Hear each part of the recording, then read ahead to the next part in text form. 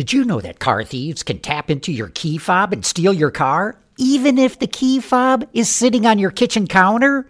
With Automotive Insight, I'm John McElroy. Do you have one of those wireless key fobs to open your car and start the engine? Well, did you know that car thieves can capture the signal from your fob, open your car, start the engine, and drive away, even if the fob is safely inside your house? But you can stop them cold.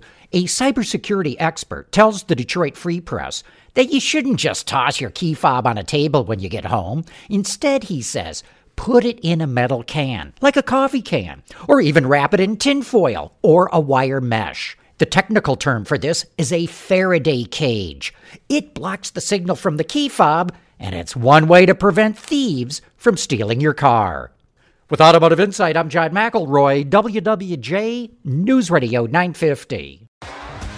T-Mobile has invested billions to light up America's largest 5G network, from big cities to small towns, including right here in yours.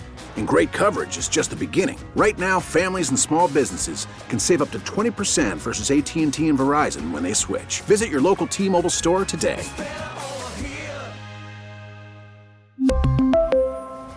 Plan savings with 3 lines of T-Mobile Essentials versus comparable available plans. Plan features and taxes and fees may vary.